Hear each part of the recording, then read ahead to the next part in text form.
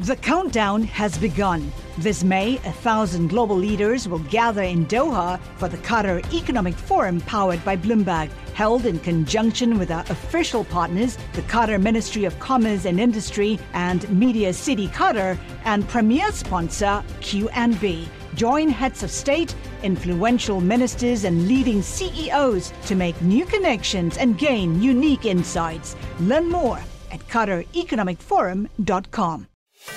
Welcome to the Bloomberg Markets Podcast. I'm Paul Sweeney, alongside my co-host, Matt Miller. Every business day, we bring you interviews from CEOs, market pros, and Bloomberg experts, along with essential market-moving news. Find the Bloomberg Markets Podcast on Apple Podcasts or wherever you listen to podcasts and at Bloomberg.com/podcast. Well, one of the, results of the pandemic has been a migration move. I mean, a lot of folks leaving like New York City, and they're going and the coasts and the high cost, high tax areas, and going to places like, Nashville, Tennessee, Austin, Texas, and the great state of North Carolina has been a beneficiary of that as well. And we want to break that down. We're going to do that today. We're fortunate to have here in our Bloomberg Interactive Broker Studio, Michelle Baker Sanders, North Carolina Secretary of Commerce, and Mike Fox, President and CEO of the Piedmont Triad Partnership. So Michelle and Mike, thanks so much for joining us here. Michelle, talk to us about the state of North Carolina and what you guys have experienced from a commerce perspective, a business perspective, over the last several years. Thank you. Over the last several years, what we have experienced is that booming growth and a momentum with some, I believe, attraction, bringing an in-migration of people, families, and jobs, as you mentioned. Over the past couple of years, despite the pandemic and concerns about a recession and the labor supply market, we have broken records when it comes to the number of job created and the capital investment into the state. I'd specifically highlight the Carolina Core, which we're going to hopefully talk about. Yeah, tell us about it. So the Carolina Core is a region of North Carolina, central region, which is anchored by High Point, Winston-Salem, and then with Greensboro. Yep. And within that region, they have seen extraordinary success, especially in the EV space and semiconductor space, all the advance in technology and advanced manufacturing. And so over the past year or so, they have attracted over $15 billion in capital investment, and as a result of that, created 16,000 jobs. And so, as you just mentioned, people are looking for a great place to live, a great place to start business, and a place where they can thrive. And that's what we have found in North Carolina. And the example I'm highlighting, the Carolina Core, is definitely a place that is experiencing that. You have And you have a lot of experience in manufacturing as well, right? You come from Biogen. You were working at a number of different manufacturers, global manufacturers before this, and were just appointed Secretary of Commerce kind of smack dab in the middle of the pandemic, right? February 2021. Has that driven, you think, more manufacturers as we kind of unwind these global supply chains, or at least try and produce more locally? Has that driven a migration to your state? I believe that the migration that we are experiencing has been building over a number of years because of many visionaries across the state and the great investments that have been made by the state as well as other partners across the state, like the university community college system and business owners in the state. You're correct. I spent about 30 years in the biotech life science industry, so I connect deeply with manufacturing. And as you know, that's a core competency for North Carolina.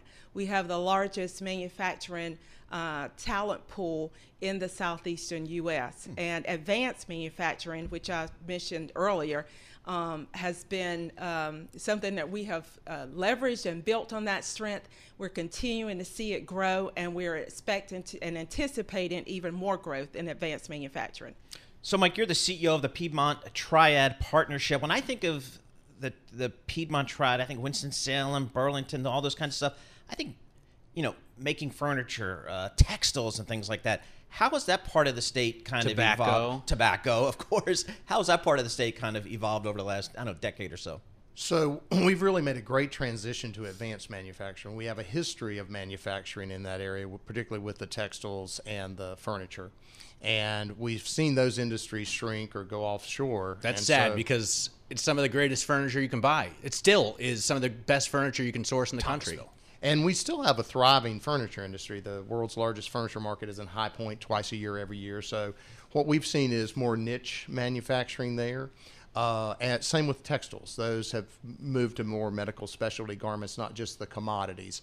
But this advanced manufacturing has really taken hold. We've had the foresight to develop some large sites to attract large transformational projects like Toyota, VinFast, Wolfspeed, and Boom Supersonic at our airport. And so we were sitting, a year ago, literally with 4 legitimate mega sites, with a lot of interest, but no tenants. And within the space of a year, we've had 4 large announcements of tenants that the Secretary mentioned that total those $15 billion, investment and, approximately 20,000 new jobs.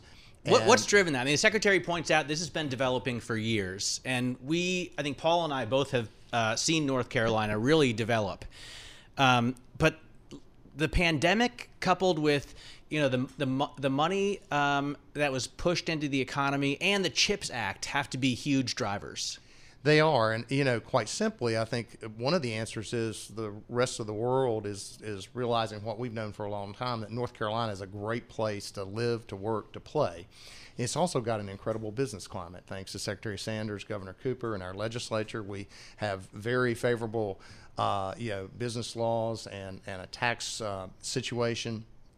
But primarily, to your point, with the pandemic, I think reshoring has become a lot more of a focus. The supply chain dynamics going from just in time to just in case have become important. And I think manufacturers want to be able to have their supply chain closer to them and not worry about, is it sitting on a container somewhere in the Pacific Ocean? Exactly. And so, Secretary, representing the state of North Carolina, when you are courting business, when you're saying to a Toyota or somebody, you need to really think about coming to our state. Who do you find yourself competing against most often? We find ourselves competing against the global market. Okay.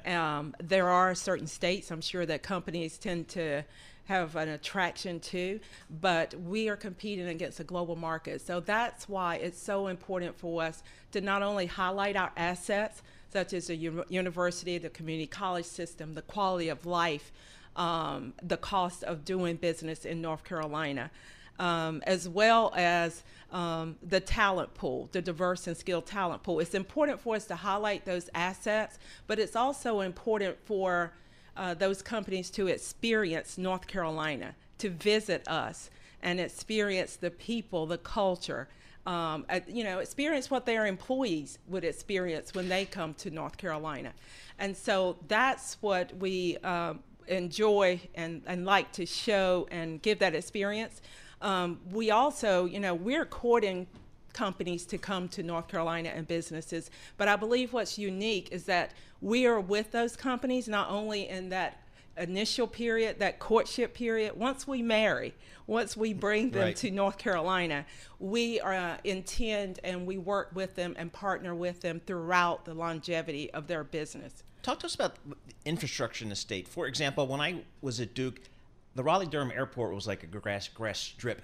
Now it's this huge airport, modern. I mean, it seems like the infrastructure in the state is getting better and better and better. How much of a requirement is that when you're talking to, again, some of these big corporations? North Carolina has invested deeply in infrastructure, and because of that, we have been successful, as we've discussed, with economic development and building more resilient communities across the state. And the airports is surely a part of that. Within the Carolina core, we have access to airports in the areas of, Charlotte, and Greensboro has airport, RDU. We also have ports that are a part of our transportation infrastructure. And we invest heavily in communities to build the sewer and water systems that are required to support these businesses. As you know, for semiconductor industry and advanced manufacturing, utilities The cost of energy, the cost of doing business matters, and it's very important. And so within North Carolina, we prioritize that to attract and to retain and help businesses grow. For those people who haven't spent much time in North Carolina, let's define the core or the Piedmont Triad. What exactly is that? So it's roughly a 120-mile stretch that runs from Greensboro, Winston-Salem, and High Point, which is traditionally known as the Triad, down to Fayetteville. Up in the north, down to Correct. Fayetteville and kind of the southeast. And it follows roughly Highway 421, which has recently received designation as a future interstate that would connect the Triad and points west all the way to Wilkesboro and potentially Boone down to Fayetteville. And of course, Fayetteville is the home of the nation's largest military base in Fort Bragg, and those retiring service members who regularly, decide they want to stay in North Carolina, those are a great source of talent for our employers. And so being able to have that connection to that area, to the Triad, and also to Charlotte and Raleigh is important for us in terms of developing our workforce. See, I think of North Carolina, just been a student there. I got the eastern part, which is kind of the beach, or close to the beach. Then the west is some amazing mountains. Asheville, North Carolina. Asheville is one of my favorite places to go. Exactly. The music scene, the culture, the arts is amazing there. And then you got everything in the middle, which I call the middle. But now you guys call the core and all that kind of stuff. But that's kind of where a lot of development is taking place. Real quick, Secretary, RTP, Research Triangle Park, that's been there for decades, generations. Is that still a thing for technology? Research Triangle Park is still a thing for technology in North Carolina. Yes, all right, that's good stuff, because I think of North Carolina State, University of North Carolina, Chapel Hill, boo, and Duke University. You put those two, and plus you got Wake Forest close by. That's kind of been the source of Research Triangle Park's, I think, stuff. So it's just been awesome. So good to talk about it. We had some Chicago PMI data came in a little bit weaker today, but it just goes to show kind of where some of the Chicago, it's very far away from Charlotte. Yeah, exactly. So good North Carolina discussion here. Michelle Baker Sanders, North Carolina Secretary of Commerce, and Mike Fox, President and CEO of Piedmont Triad. Is there, by the way, a rivalry with South Carolina at all? Because I always think of Spartanburg being a gearhead, the BMW plant down there. Is there a little bit of... We compete with South Carolina, and so they're a part of the Southeastern family, but let's be clear, we do compete. Yeah, that's what I was wondering about. They're SEC, North Carolina's the ACC. The countdown has begun. From May 14th to 16th, 1,000 global leaders will gather in Doha for the Qatar Economic Forum powered by Bloomberg. Join heads of state, influential ministers, and leading CEOs to make new connections, gain unique insights, and uncover valuable opportunities in one of the world's most rapidly rising regions. Request your invite for this exclusive event at QatarEconomicForum.com. All right, I want to switch gears because we had a trade that happened, an M&A trade over the last couple of days that got my attention because A, it involves banks, and B, it's M&A, and I like M&A fees. So I'm going to get Paul Goldberg in here. Paul's a senior equity research analyst with Bloomberg Intelligence. He covers the banks. Talk to us about this deal. Bank of Canada is buying HSBC's Canadian unit. So the biggest investment bank in Canada is getting even bigger? Yeah, thank you for having me, Paul. This is absolutely correct. RBC is the largest bank in Canada in cross retail, in many cases in cross business lending. So you look at different categories. They have 15-20%, in some cases more than that, of the market. So they are buying the number 7 bank, and this is an extremely unique opportunity in Canada because most of the Canadian loans and deposits are basically distributed between the 6 banks. So, and we were just hearing about higher, stronger net interest margins in terms of some U.S. banks. I assume the situation is the same there, right? As we see rates pick up around the world, banks start to recover those margins.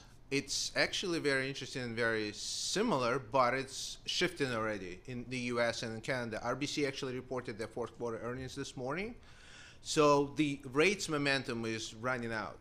It's been very strong for them. They probably still going to see another 10-15 basis points in the first half in terms of net interest margin expansion, but that will slow down throughout the year. And a lot of the banks are starting to hedge for a slowdown in interest rate. Already.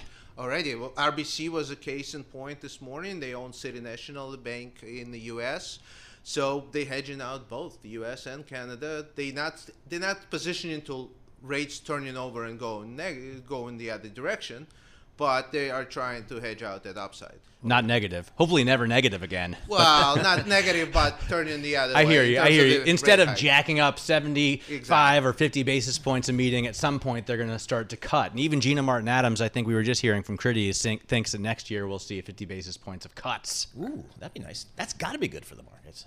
My bullish call. I mean, hopefully they build up some dry powder before that, right? Right, exactly. Yeah. All right, so Paul, we got, Royal Bank of Canada, quality player, doubling down on investment banking there in Canada. What's their bullish call on Canada, do you think? If I'm a banker, how do I make money in Canada over the next 5 years? Well, Canada is a closed ecosystem, right? In terms of the banking, there are only a handful of banks. There are 50 banks in total in Canada. Okay. And 6 of them essentially run the market. So whatever the banks can do, and whenever they can get their hand on expanding the market share in that very unique asset, they do it. So why does the Hong Kong Shanghai Banking Corporation want to sell? Well, I will defer to our European analysts who cover it, but I will mention that they did. I will mention that they did came down to their lower end of the capital range where they wanted to be, and that transaction, what John Tice said in his note, added about 130 basis points of CET1 capital. So that puts them in a very good position in terms of capital, potentially buybacks. All right, talk to us about the Canadian residential housing market. That's different there than it is here. It's a bigger part of a consumer's total net worth than it is. Well, and it was on fire for a while, right? So I want to know, what are the banks saying about the real estate market up there? It's slowing down very dramatically. It's not just what the banks are saying. We're seeing that in the numbers. But RBC, for example, just this morning, they seen it still growing in mid-single digits. Not the prices, not the sales, but the mortgage loans, because people still need to refinance. Canada is a slightly different market. They don't have the 30-year mortgages. The mortgages refinance every 5 years. So there's a lot of turnover. That's right. That's what I was thinking about. Yeah, they have much more interest rate risk than we do. They have more interest rate risk, but a lot of that interest rate risk ends up on the customer, not on the bank who can refinance. All right, good stuff. Paul Goldberg, he covers a lot of the banking stuff, including Canada, for Bloomberg Intelligence. Just want to get the latest on what was a pretty big M&A trade up in Canada. Royal Bank of Canada acquiring HSBC's Canadian unit, doubling down on their investment banking.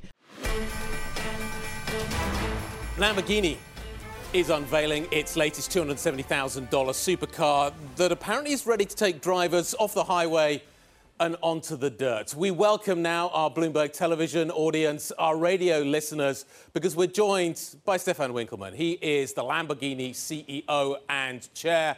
Joining us as well, a very excited Bloomberg's Matt Miller. Stefan, thank you very, very much indeed for your time. Why are you taking Lamborghini off-road? The Huracan Sterrato is our last internal combustion engine car only. So it's the last launch we are going to do with a car like this. And I think that Lamborghini always is unexpected and will continue to be so.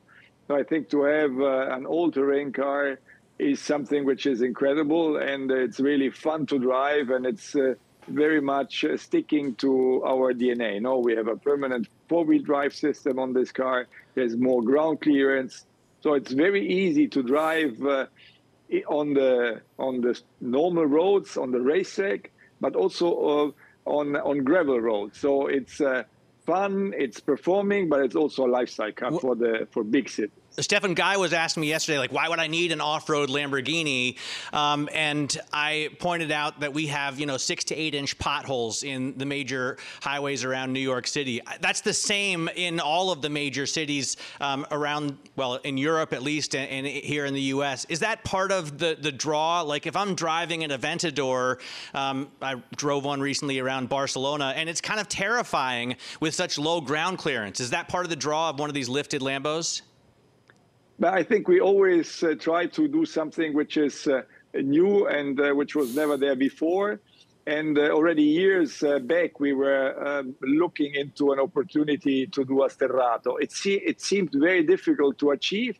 But then when I came back to Lamborghini a couple of years ago, we refocused on it and we made it. And for sure, it's a car which is very much fitting into our environment because the situation of the infrastructure, as you said, now in Europe, but also here in the US, is not the best one when it comes to the street. So it's very easy to drive also with roads which are not in the best condition. Stefan, it strikes me that Volkswagen may have brought you back to Lamborghini, not just because you know the business and you're a great operator, but because they may want to IPO the brand. They just did it very successfully with Porsche, even in a tough market. Have you prepared Lambo for an IPO? No, there is nothing which we are doing to prepare an IPO, so this is not on our agenda at time being. Okay. Okay, but your margins, Stefan, are looking phenomenal. You got margins that are EBIT margins that are better than Ferrari's right now. I'm assuming the new car as well will only improve those margins. Are these margins as high as they are because you are sending this message that this is a business that people would want to buy? I think that what we're doing is to work on the product, to work on the brand, to do the best we can with all the opportunities we have on our base models, now the Aventador, the Huracan, and the Urus, to create derivatives. And the brand is very young and fresh, so it's also inviting us to attempt new territories and to launch things like the Sterrato.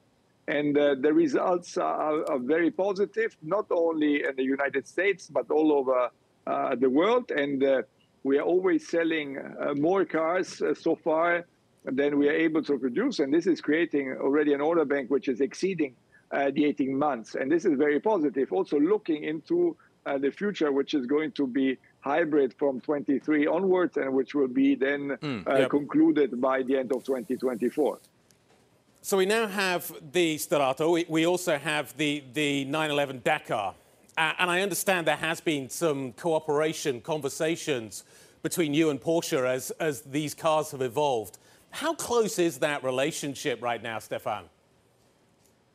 We are a big group, so when the brands come together, for sure there is a clear positioning of the different brands and of the cars. But everybody is proud on doing his own product and is trying to do and to create the best out of what he has in his drawers. And I think that this is very good. And the Sterrato is just a proof on how much our engineers and also our marketing people and in general our people in Sant'Agata Bolognese are passionate about what we're doing.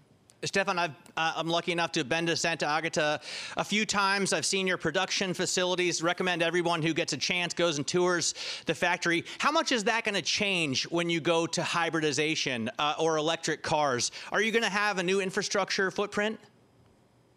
For sure. We are, in fact, now we are the super sports car factory with the Huracan and the Aventador follower is now changing a lot. We are building a new assembly line, which when the new Huracan as a hybrid is coming at the end of 2024, will not be two as it's today, but there will be then one line which is being able to produce both of the super sports cars. So we're doing a lot. It's not only about the product and let's say the marketing, but it's also a lot about what we're doing in our factory and how we work also with our suppliers. Also changing all the people with new types of job descriptions, artificial intelligence, and all the things which are going around the hybridization and electrification with battery technology. So, and you get, I mean, massive margins. Everybody loves these limited edition vehicles.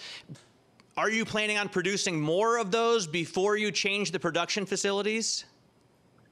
But, you know, by the beginning of next year, actually, we will have a last incredible surprise on the V12 engine only. There will be a very nice announcement, which I will not anticipate too much, but in January we will do a big announcement about a single car, which is going to be phenomenal, and this is then still based on our actual V12 engine. And we are very proud to talk about this when we are doing the announcement. Can I get an order January. in? Can you reserve one for me, Stefan?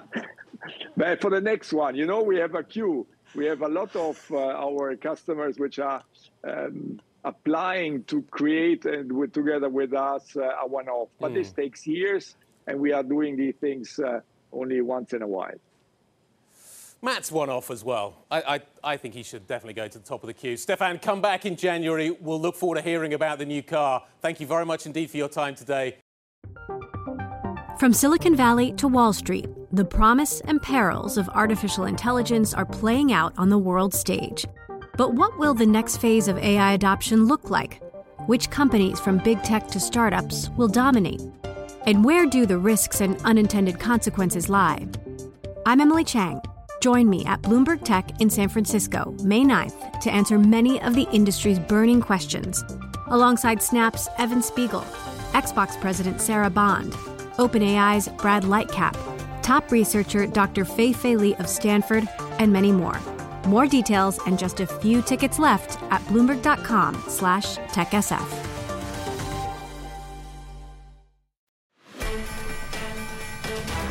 We'll get right to our next guest, James Stavridis, a retired admiral with the U.S. Navy, having served 37 years. He served as the 15th commander in U.S. European Command, and he was also NATO's 16th Supreme Allied Commander in Europe. He's also a published author. His latest book is entitled 2034, a novel of the next world war. Admiral, thank you so much for joining us here.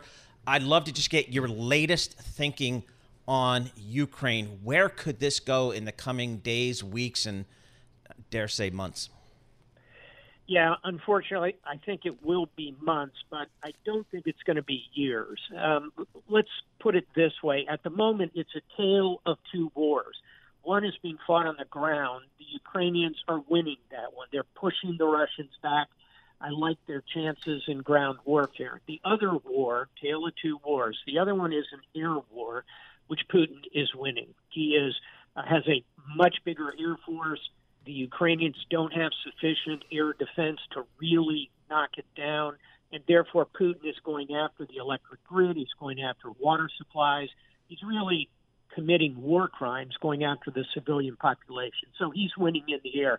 Bottom line, if the U.S., NATO, the West, if we help the Ukrainians close their skies, giving them surface-to-air missiles, Patriot batteries, combat aircraft are under discussion.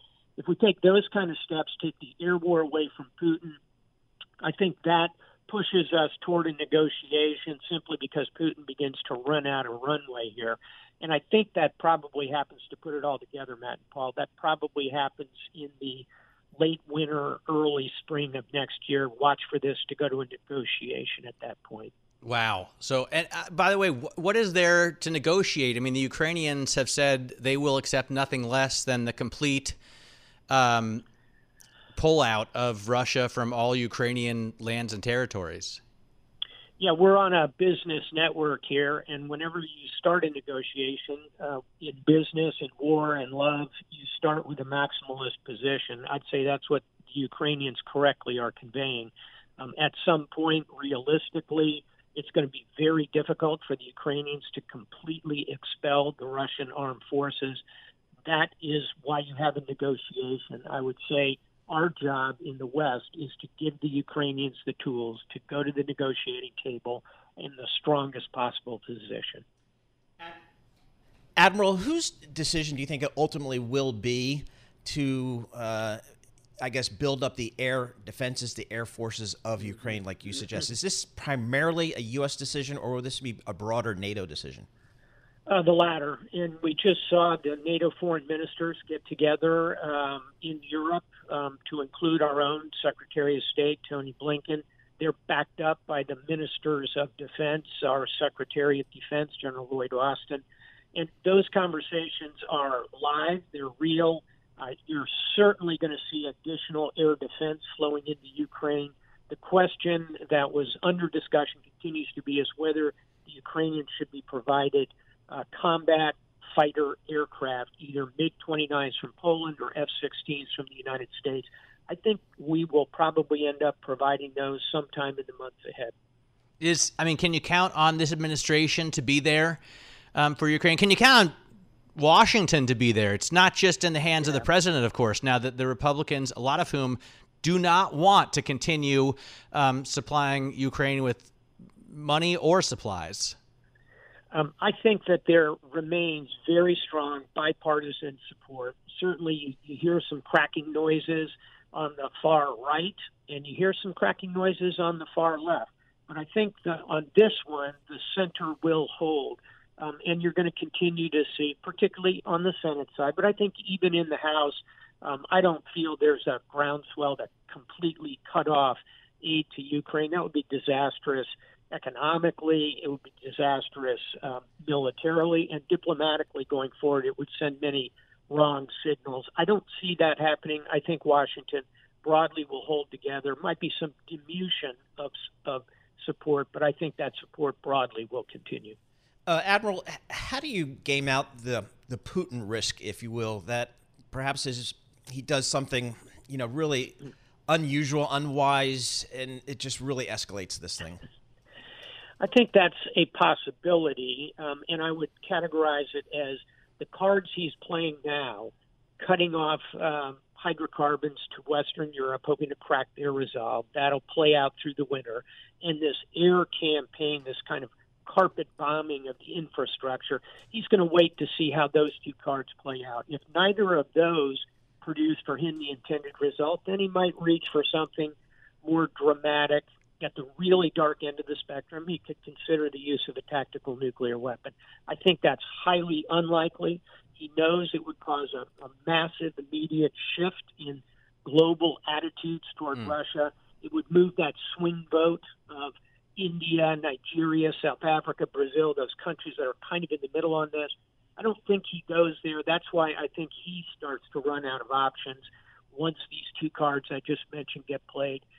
I think that's why it's unlikely he'll be able to suddenly flip the script. Admiral, on another note, I'm a huge fan of 2034 because I tell you pretty much every time you come on. Great book. And I've got to ask when the next one is coming. Are you working on another novel? We are. I co-wrote 2034, a novel of the next World War, with Elliot Ackerman, a combat Marine veteran. The next book is set entitled 2054, and it's about artificial intelligence, cyber, and challenges here domestically in the United States. Civil disagreements in the United States come together mid-century. It's like 2034. This novel, 2054, is a work of cautionary fiction. We need to be careful as we move forward in these decades. Well, and it's kind of scary how prescient 2034 already looks. It does. And I hope it remains fictional. Exactly. Yes. All right, Admiral, thank you so much. We really appreciate it. Admiral James Stavridis, retired U.S. Navy, 16th Supreme Allied Commander in Europe, giving us his latest thoughts. Let's talk some technology, and because that's always fun to talk about. Things are always moving there, and to do that, we bring in Anurag Rana.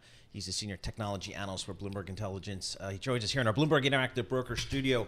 And let's just start with Apple, but I want to get to a couple other names. I see Workday is a stock that's just ripping today. We'll get to that. But Apple, are they going to talk to us about that supply chain and their ability to deliver iPhones, and how long is this going to be an issue for our friends at Apple?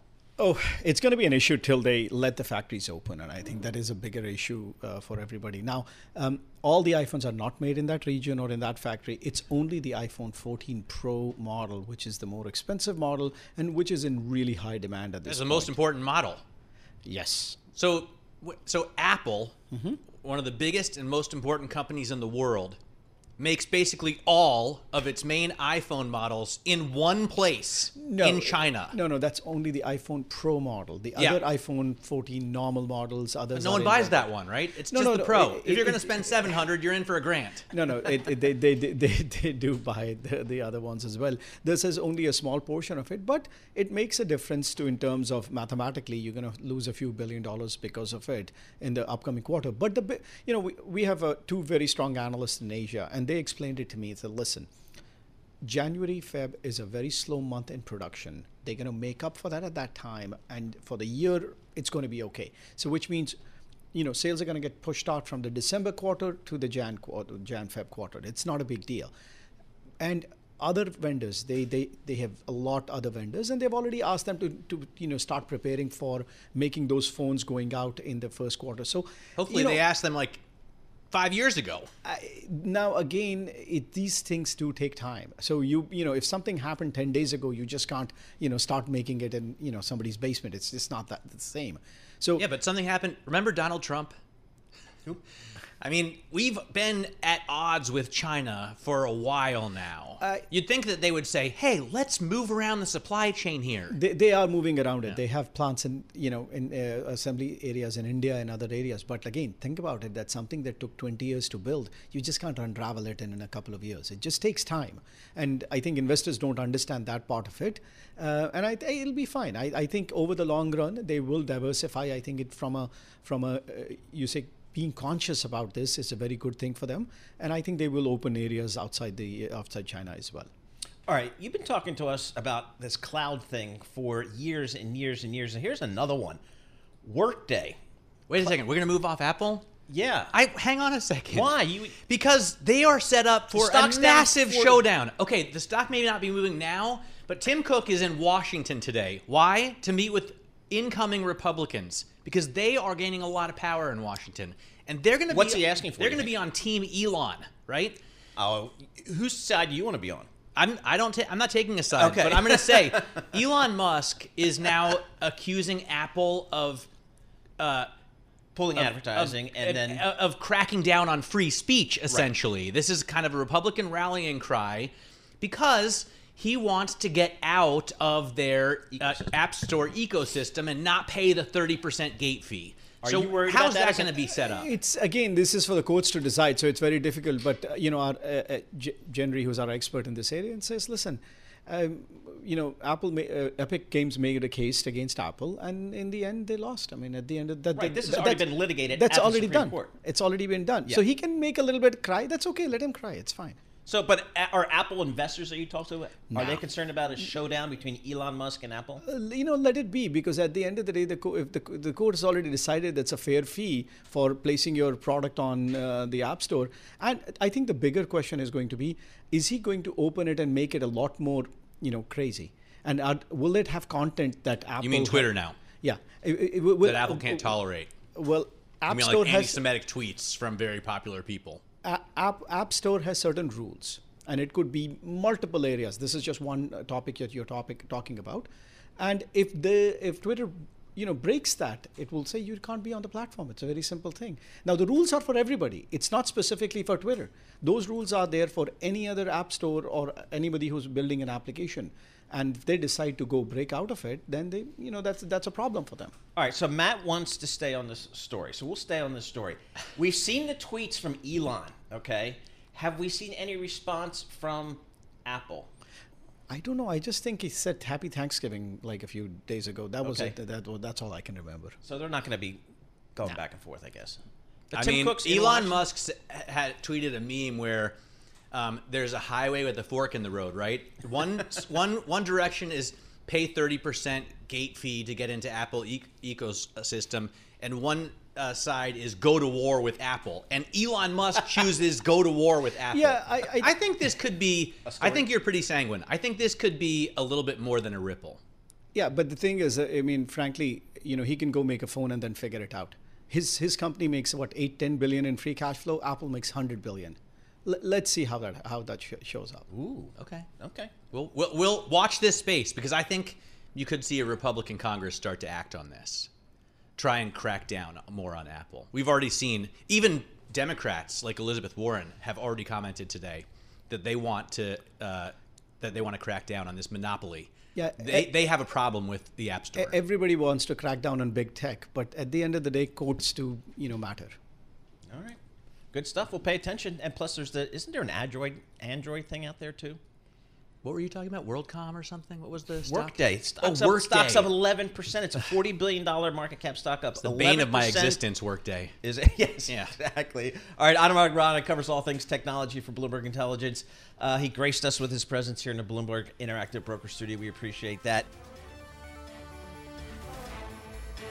Thanks for listening to the Bloomberg Markets Podcast. You can subscribe and listen to interviews at Apple Podcasts or whatever podcast platform you prefer. I'm Matt Miller. I'm on Twitter at MattMiller1973. And I'm Paul Sweeney. I'm on Twitter at PT Sweeney. Before the podcast, you can always catch us worldwide at Bloomberg Radio.